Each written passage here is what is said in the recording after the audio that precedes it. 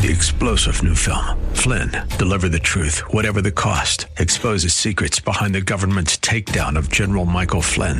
Flynn knew what the intel world had been up to. He ordered the first audit of the use of contractors. This set off alarm bells. He told the truth. He was the most dangerous person for Donald Trump to hire. They had to get rid of Flynn. Flynn, deliver the truth, whatever the cost. Available now. Watch it today. Go to salemnow.com. salemnow.com. Welcome back. Monday, February 1st, 2021. Charles Blow in the New York Times writes, quote, "It is urgent that black people consolidate political power now. In my view, the acquisition of black power has reached a level of urgency rivaling that of the climate crisis. Immediate action is required, but it may very well already be too late," close quote. What are the two main urgencies that he identifies? Reparations and voting rights that stand to benefit black people, he says. When it comes to reparations, folks, we are talking about money from people who were never slave owners to people who were never slaves, or even in large part never descended from slaves. As Larry Elder put it, there's another problem. He asks, what about people like Kamala Harris? Her father is from Haiti, and he has admitted that in his family they owned slaves. So does Kamala Harris pay a check or does she receive a check? What about Barack Obama? White mom, father from a hot point of slave trading. Does Obama pay a check or does he get a check? As for voting rights, it has been illegal to discriminate in voting rights in America since 1965. And for my money, if we wanted to truly ensure one man, one vote, we would have voter identification laws, as I can think of no better reform to ensure someone's vote will count, can be checked upon, can be investigated, and it would have a record with it, not to mention an impetus for the voting effort on an individual basis. So talk of black power today, especially if it's come down to those two major foci, seem to me a set of solutions to an ever-expanding cascade of demands that will never be met and will never solve the main problems in our country right now. More from Larry Elder, I will quote. In 1964, Dr. Martin Luther King Jr. appeared on a BBC News show. The host asked King about Attorney General Robert Kennedy's prediction, an audacious one at the time, that a black man could be elected president 40 years out. King thought it would not take that long. Quote, "There are certain problems and prejudices and mores in our society which make it difficult now. However, I am very optimistic about the future. Frankly, I have seen certain changes in the United States over the last 2 years that surprised me. On the basis of this, I think we may be able to get a Negro president," his words, "in less than 40 years. I would think that this could come in 25 years or less. It took 44 years. The day after the election of President Barack Obama, front-page stories in newspapers all over the country, including the New York Times, quoted black parents saying things like, quote, "For the first time in my life, I can truly look my child in the eye and say, yes, you can become president someday." A tearful Jesse Jackson said he never thought he would see the day. Representative John Lewis said, quote, "I feel very grateful that I'm still here to be here during this unbelievable historic moment in our country. This is a day of thanksgiving and a night of celebration. It's unbelievable that we have come such a distance in such a short time to see a young African-American man elected president of the United States." Close quote. It's difficult to overstate the significance of the election of Barack Obama. As recently as the 1950s, polls showed the majority of Americans said they would never vote for a black person for president, no matter how qualified. But in 2007, then Senator Obama, speaking at a historically black church in Alabama on the 42nd anniversary of the Selma March, talked about our country's great progress in race relations. America, Obama said, is, quote, 90% of the way there, close quote. Obama said, quote, "I'm here because somebody marched for our freedom. I'm here because y'all sacrificed for me. I stand on the shoulders of giants. I thank the Moses generation. But we have got to remember now that Joshua still had a job to do. The previous generation, the Moses generation, pointed the way. They took us 90% of the way there, but we, the Joshua generation, still got that 10% in order to cross over to the other side." Close quote. Now, this 90% occurred before Obama's election and subsequent re-election, so presumably we can carve into the remaining 10% a little, can't we? But what a difference a few years makes. a couple things occurred. First, the election of a black person did not bring about the expected hope in change. In fact, the percentage of blacks living in poverty increased under Obama. Shortly before Obama's election, a supporter at a campaign rally named Peggy Joseph famously gushed about what an Obama victory would mean. Quote, "I won't have to worry about putting gas in my car. I won't have to worry about paying my mortgage. You know, if I help him, he'll help me," close quote. Well, guess what? Barbara Bush was right when she said, "Your success as a family, our success as a society, depends not on what happens at the White House, but what happens inside your own house," close quote. On the other side of this, as Patricia Onwuka has written, the economic progress that lifted median black household incomes to their highest levels on record and pushed black unemployment rates and poverty rates down to their lowest levels on record resulted from Donald Trump's policies. Now, this obviously creates a massive problem in the Black Power movement because it is based on the notion that there is a need for black power, right? This all comes to us as a new book on the topic from Charles Blow comes to us at the commencement this month of Black History Month, first recognized nationally in the United States by President Gerald Ford in 1976, a Republican. Good. I'm glad there's a Black History Month. In September, there is a Hispanic American History Month, though I think it gets much less play and prominence. There's an Asian American Heritage Month in May, though I think it gets much less play and prominence yet, which comes at the same time as Jewish History Month, which still yet gets less play and prominence. It's all okay, I think, though interesting that Hispanic Americans constitute a much larger share of our population than black Americans. And yet the question I think we avoid is, what is the point of these identity months? Is it for more appreciation of our entirety of people, or is it used for separation and division? When you hear the need for claims of a new black power movement, I worry about that. About 30 years ago, the historian Arthur Schlesinger wrote this, quote, "What happens when people of different ethnic origins speak different language and professing different regions settle in the same geographical locality and live under the same political sovereignty? Unless a common purpose binds them together, tribal antagonism will drive them apart. So we face a critical question. What is it that holds a nation together?" No one in the 19th century thought more carefully about representative government than John Stuart Mill. The two elements that defined a nation, as Mill saw, were the desire on the part of the inhabitants to be governed together and the common sympathy instilled by shared history, values, language. "Free institutions," he wrote, quote, "are next to impossible in a country made up of different nationalities. Among a people without fellow feeling, especially if they read and speak different languages, the united public opinion, necessary to the working of representative government, cannot exist. It is in general a necessary condition of free institutions that the boundaries of government should coincide in the main with those of nationalities," close quote.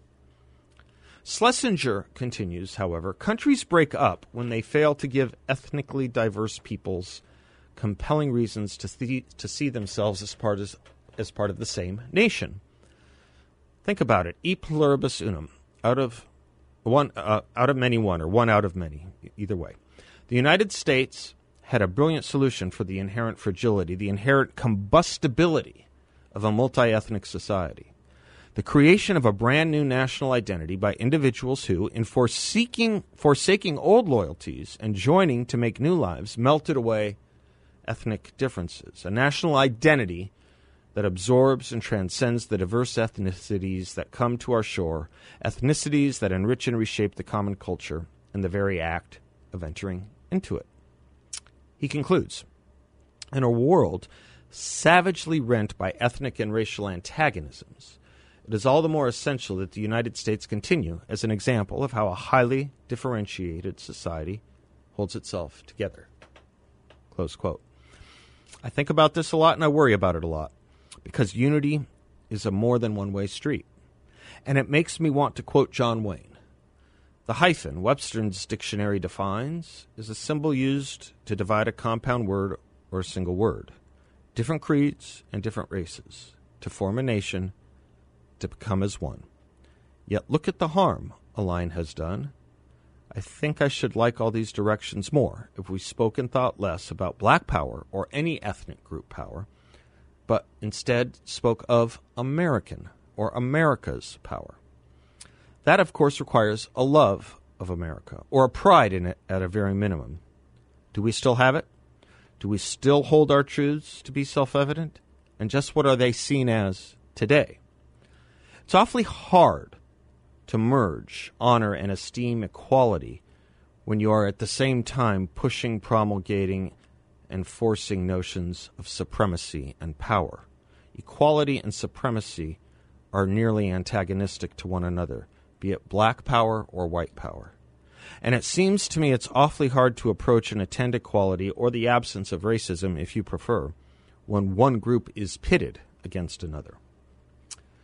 In the late 1970s, Alan Dershowitz wrote a brief in the famed Bakke case. And he wrote this, quote, "Although different racial groups in this country may well have different interests, there is no such thing as a group right under the 14th Amendment.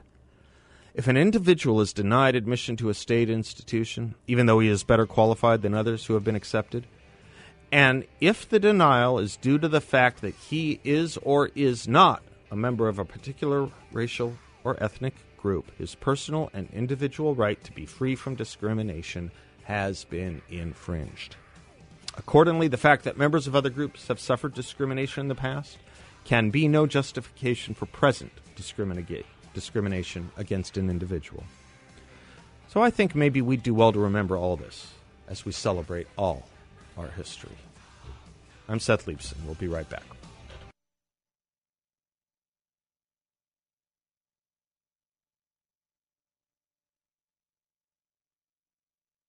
Welcome back to the Seth Leibson Show. I hope you had a good weekend. 602-508-0960. Portions of this show are brought to you by Balance of Nature, my favorite supplement, my favorite product I've ever endorsed or recommended and taken myself.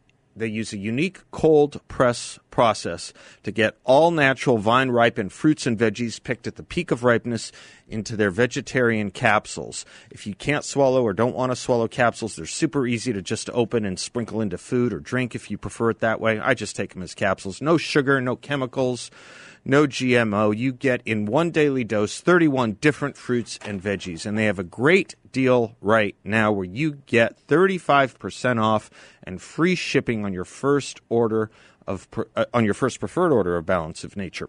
Check them out at balanceofnature.com. Make sure and use discount code BALANCE or give them a call at 800-246-8751. Make sure to use discount code BALANCE. That's balanceofnature.com. I am, as many regular listeners know, I am fascinated by the I don't know if that's the right word, but I've been paying close attention to and somewhat obsessed with the direction of the culture and the cultural institutions and elites and cultural and elite opinion, and how fast and different it has moved away from things most of us used to know and take for granted. Particularly, you see it in the kinds of things in our school curriculum I was talking about last week. Coloring books on transgenderism, etc., teaching toddlers about racism, etc. Victor Davis Hanson gives a nice summary. Professor Hanson, he's a historian, by the way, who was on the 1776 Commission. The New York Times said had no historians on it. Yeah, it's like listening to he is a historian. It's like saying, listen to the science or follow the science. No, it's listen to the science and follow the scientists we like. We don't like Victor Davis Hanson, so he's not a historian, according to the New York Times. He is a perfectly well-credentialed academic historian. He even has a Ph.D., not a EDD. He can be called Dr. Hanson.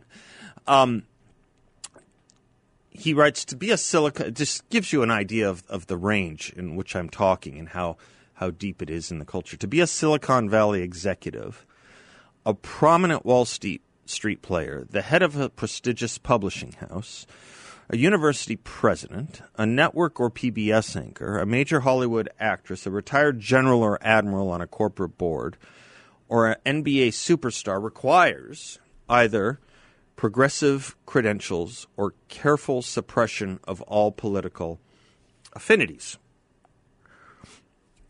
He writes, according to the Center for Responsive Politics, 90% of big tech political donations went to Democrats in 2020.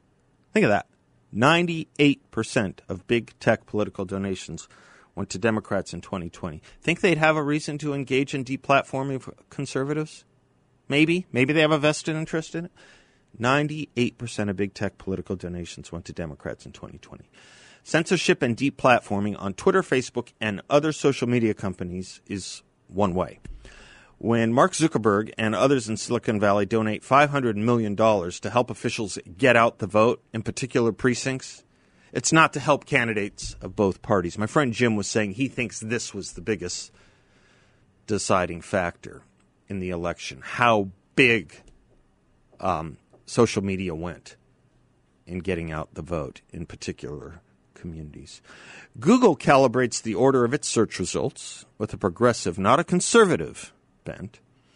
Grandees from the Clinton or Obama administration find sinecures in Silicon Valley, not Republicans or conservatives. We were just talking the other day about a new vice president at Facebook, a vice president for civil rights at Facebook, as if it's the Justice Department. Came out of the Clinton Justice Department.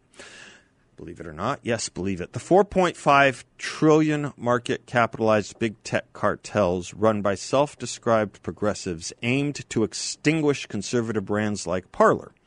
Ironically, they now apply ideological force multipliers to the very strategies and tactics of 19th century robber baron trusts and monopolies. Poor Jack Dorsey has never been able to explain why Twitter deplatforms and cancels conservatives for the same supposed uncouthness that leftists routinely employ.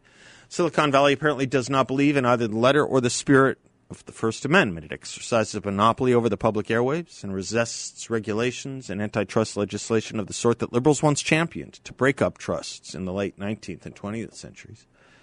As payback, it assumes that Democrats don't see big tech in the same manner that they claim to see big pharma in their rants against it. Wall Street donated markedly in favor of Barack Obama, Hillary Clinton, and Joe Biden in their respective presidential races. Whereas conservative administrations and congressional majorities are seen as natural supporters of free market capitalism, it's their Democratic opponents who not long ago were not, and thus drew special investor attention and support from Wall Street realists.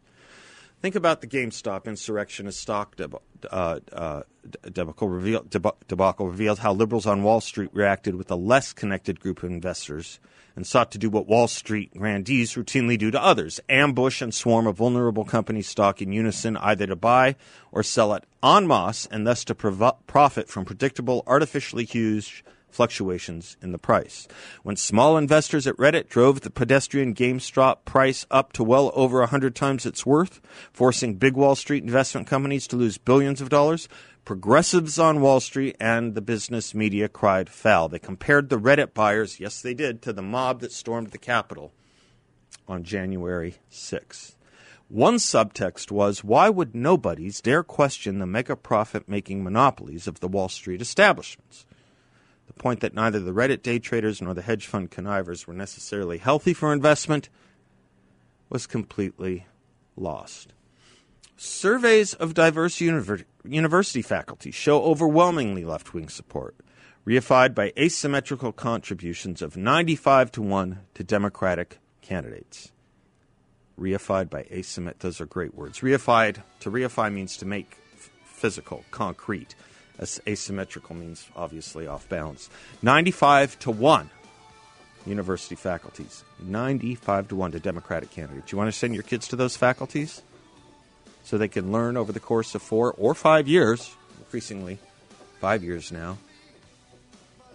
You want to send them to 4 and 5 years schools to undermine everything you tried to give them in their first 18 years?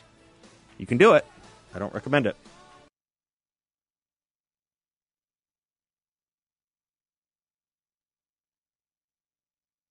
Welcome back to the Seth Leibsohn Show at 3:34. It's time for our Culture and Economy update, as per usual, with the great John Dombrowski from Grand Canyon Planning Associates, GrandCanyonPlanning.com.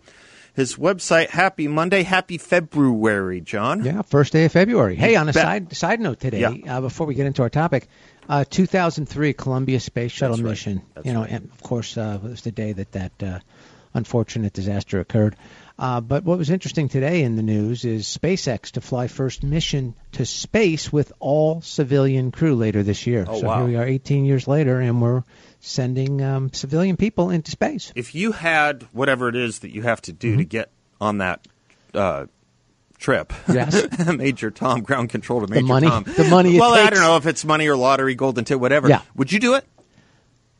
I would seriously think about it. You yeah. would? I Good for would. you. I would really think about for this. you. This would be a pretty amazing. Yeah, I could see you doing that. Yeah, I think I could do it. Me, not so much. Oh, come on. No. The ground control to Major Tom thing, this Rocket Man, all All my music affinities keep me from wanting to Yeah. go to space just What yet. was it either? Yeah, good. Yeah. Hey, you were really good last week in explaining the whole GameStop to us. Yeah. It still is roiling around a little bit. I see it. The Yeah. headline: GameStop saga heads to Netflix and the big screen. Robinhood raises another $2.4 billion, Yes, more than the company has ever raised in its entire. Any afterthoughts from you, or do you want to move to an interesting investment philosophy? Yeah, I would just say when it comes to those types of risky plays like that, just be very cautious. very That's all. cautious, yeah, and you'll help because you people might get caught understand it, yeah. on one side of the trade or the other. You might have a good day, but boy, you can also have You can have a really bad day. Yeah. Talk to me about investor psychology, because that kind of plays into it. So a little here's bit. an interesting Yeah. thing. Last week, Seth, was a difficult day. Right. A difficult week, I should say, for the markets. Even though we had a couple of positive days, overall in all, it was probably the worst week since October of Is that right? 2020. I guess I didn't fully appreciate it. Yeah. Okay. And it really happened all on Friday when we had that big pullback. Right. But then today, of course, the market completely rebounded, and we had the NASDAQ almost recover all of its losses for last week in just one day. So where I'm looking at this is because it was interesting. I had a couple of appointments that had canceled, and the reason they canceled was because they were nervous about what happened in the market last week. Okay. And I'm thinking to myself, you should be doing the complete opposite. In other words, I'm thinking about Seinfeld all of a sudden. Yeah. I'm just going to do the complete opposite yeah, of right, everything right, I've right. ever done in my life. Yeah, Because yeah. everything I do It is worked wrong. out for George, yeah. It goes up to the girl and he Right. goes, I live "Hi, with I'm my George. I live with my parents and I'm unemployed." Right. She said, "Oh, have a seat, George." Yeah. It's like, Yeah. And then that changed his life. Yeah. Because he did everything opposite of what he thought he should do. Sure. And here's a perfect example. When the market had that pullback, do we think if you've got 10 years to invest your money over a 10-year period of time, do you feel confident that the market over a 10-year period of time is going to be higher in 10 years than it is today? And with that pullback we had last week, we had a perfect opportunity, and we did last week. I was purchasing for our clients last week. I'm not buying today when the market's up the way it is. I'm going to be buying at the right time. So when the market pulls back, it gives us an opportunity to take advantage of that. So the nervousness that occurred with these couple of people who canceled their appointments with me, if they're listening out there, I just want them to know that it's really probably the opposite of what you should be doing if you are a long-term investor. And that's what I preach is long-term investing. We're not here for the short term. If we are, then we probably shouldn't be investing in the markets. And you know what's interesting? Over the past couple of weeks, we've been hearing even a lot of the professionals out there call Wall Street a casino. Right. All of a sudden. Yeah. And, that was kind of a taboo thing. We didn't like to call it a casino because we don't want you to think you're gambling with your money. Right. Because true gambling with your money means that you have a chance of losing it all. Sure. Right? Sure. And that's not our philosophy here, at least with my own portfolios with our clients, is we're in this for the long haul. Yeah, well, the markets have gyrations, go up and down. Of course they will. But historically, if we look at the markets over decades of time, they've performed very well, and they've made people a lot of money and given people a lot of opportunity to retire in a style that they would like to retire in. And so I have to encourage people not to be emotional about the markets, and that's what we're seeing. These people are being emotional about it because the market pulled back last week. I like that. Think differently. Think differently. Yes. I like that. The old Apple commercial. Although I think theirs was grammatically incorrect. Theirs was think different. You have it right with think differently. Differently, yeah. Yeah, pretty sure. And I just got lucky by saying that. Because I did the opposite of everything I would normally do. There you go. All right, Seth, thank you. Securities and advisory services offered to Client One Securities LLC, a member of FINRA and SIPC, an investment advisor, Grand Canyon Planning Associates LLC, and Client One Securities LLC, and not affiliated. Go to our website, GrandCanyonPlanning.com. Thank you, John Dabrowski. We'll check in with you mañana. Thank you. You bet. And if you want to call me, I'm at 602-508-0960. We'll be right back.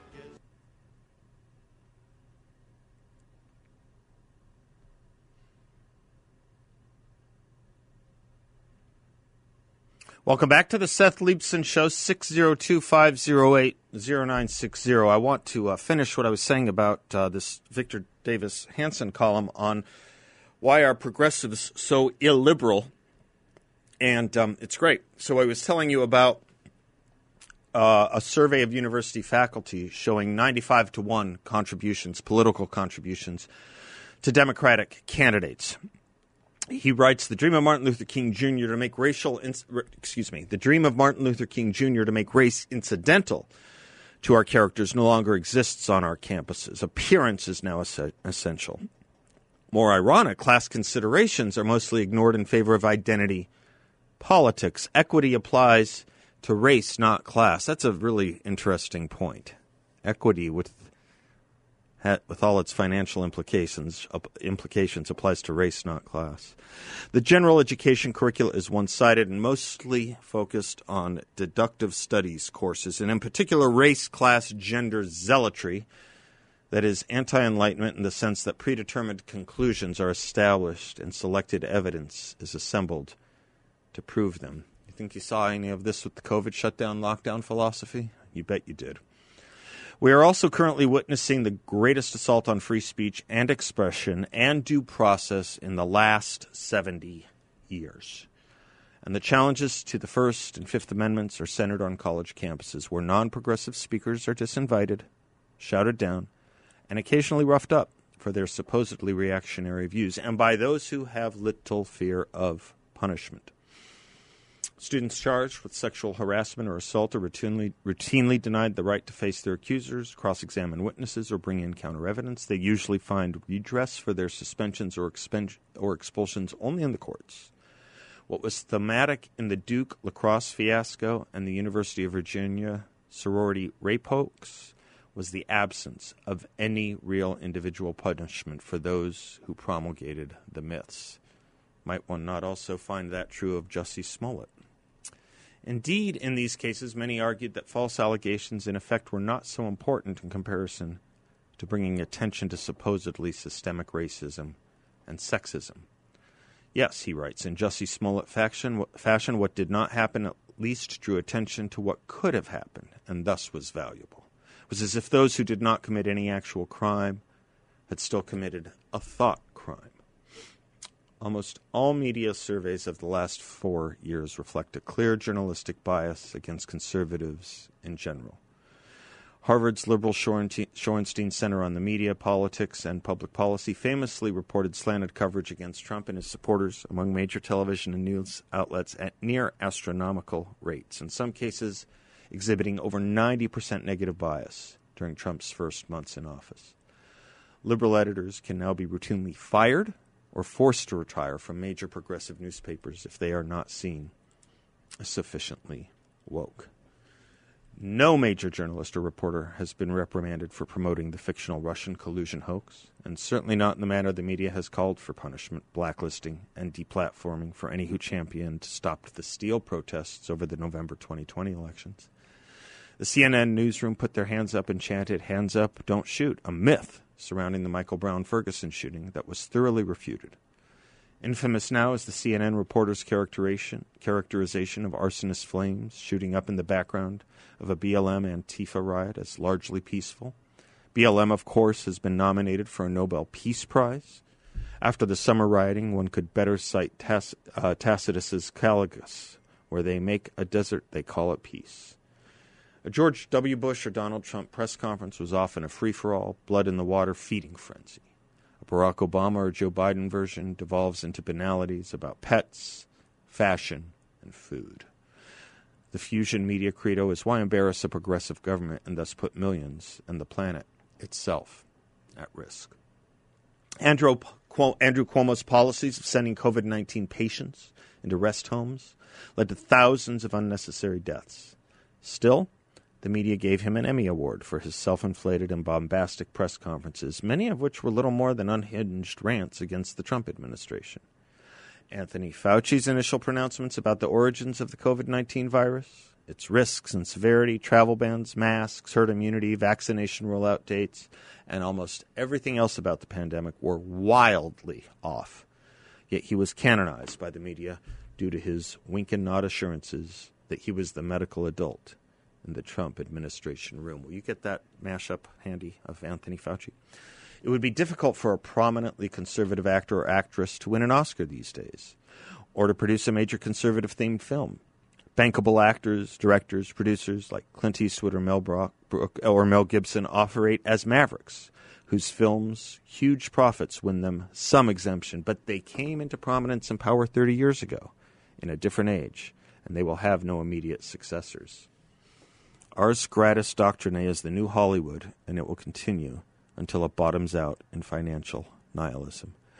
When such ideological spasms contort a society, the second-rate emerge most prominently as the loudest accusers of the Salem witches, as if correct zeal can reboot careers installed in mediocrity. Hollywood's mediocre celebrities, from Alec Baldwin to Noah Cyrus, have sought attention for their careers by voicing sensational, racist, homophobic, and misogynistic slurs on the correct assumption that their attention-grabbing left-wing credentials prevents career cancellation. Hollywood, we learn, has been selecting some actors on the basis of lighter skin color to accommodate racist Beijing's demands to distribute widely their films in the enormous Chinese market. Yet, note well that Hollywood has recently created racial quotas for particular Oscar categories, even as it reverses its racial obsessions to punish rather than empower people of color on the prompt of the Chinese paymasters. Ditto the political warping in professional sports. Endorsements, media FaceTime, and cultural resonance often hinge on athletes either being woke or entirely politically somnolent, meaning asleep. A few stars may exist as known conservatives, but again, they are the rare exceptions. For most athletes, it is wisest to keep mum and either support, condone, or ignore the BLM rituals of taking a knee, not standing for the flag, or ritually denouncing conservative politicians. Those who are offended and turn the channel can be replaced by far more new viewers in China, don't you know? They appreciate such criticism directed at the proper target, after all. Again, what is common to all the tentacles of this progressive octopus is illiberalism. Of course, progressivism, which goes back to the 19th century advocacy for updating the Constitution, always smiled upon authoritarianism. It promoted the science of eugenics and forced race-based sterilization and the messianic idea that enlightened elites can use the increased powers of government to manage better the personal lives of its subjects,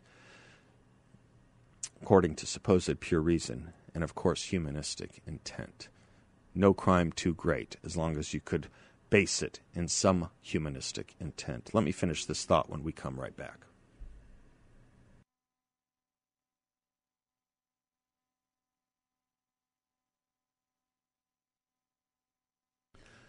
Bear with me. There's a reason I'm giving you all this from Victor Hansen. A, because it's brilliant, and good. But B, you'll see in a minute. He finishes that progressivism patronizes the poor and champions them at a distance, but despises the middle class, the traditionally hated bourgeois, without the romance of the distant, impoverished, or the taste and culture of the rich. The venom explains the wide array of epithets that Obama, Clinton, and Biden have so casually employed. Clingers, deplorables, irredeemables, dregs, ugly folks, chumps, and so on.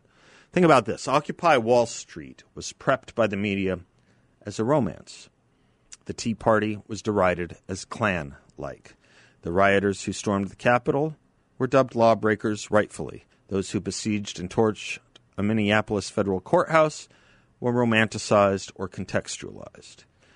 Abstract humanitarian progressives assume that their superior intelligence and training properly should exempt them from the bothersome ramifications of their own ideology.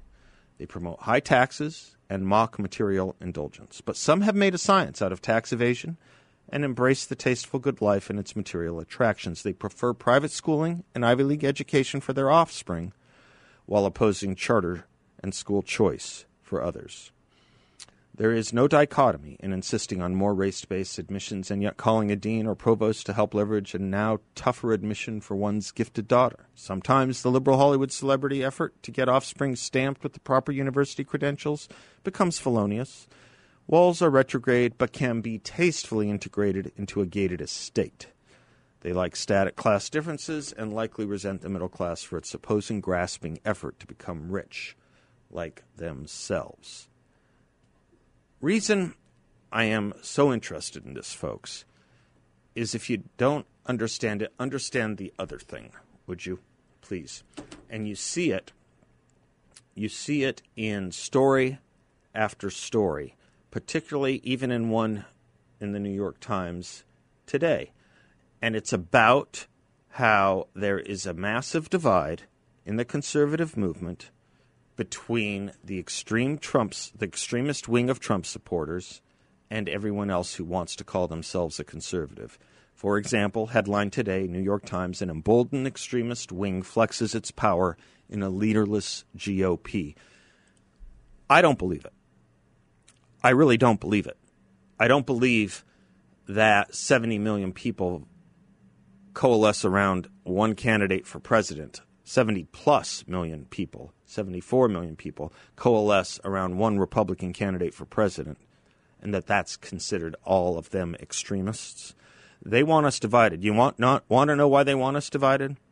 Because if we are united, which is my plea, we have a lot of work to do to challenge everything Victor Davis Hanson outlined. It's a lot of work, and it's going to take every bit of our uniting to get it done.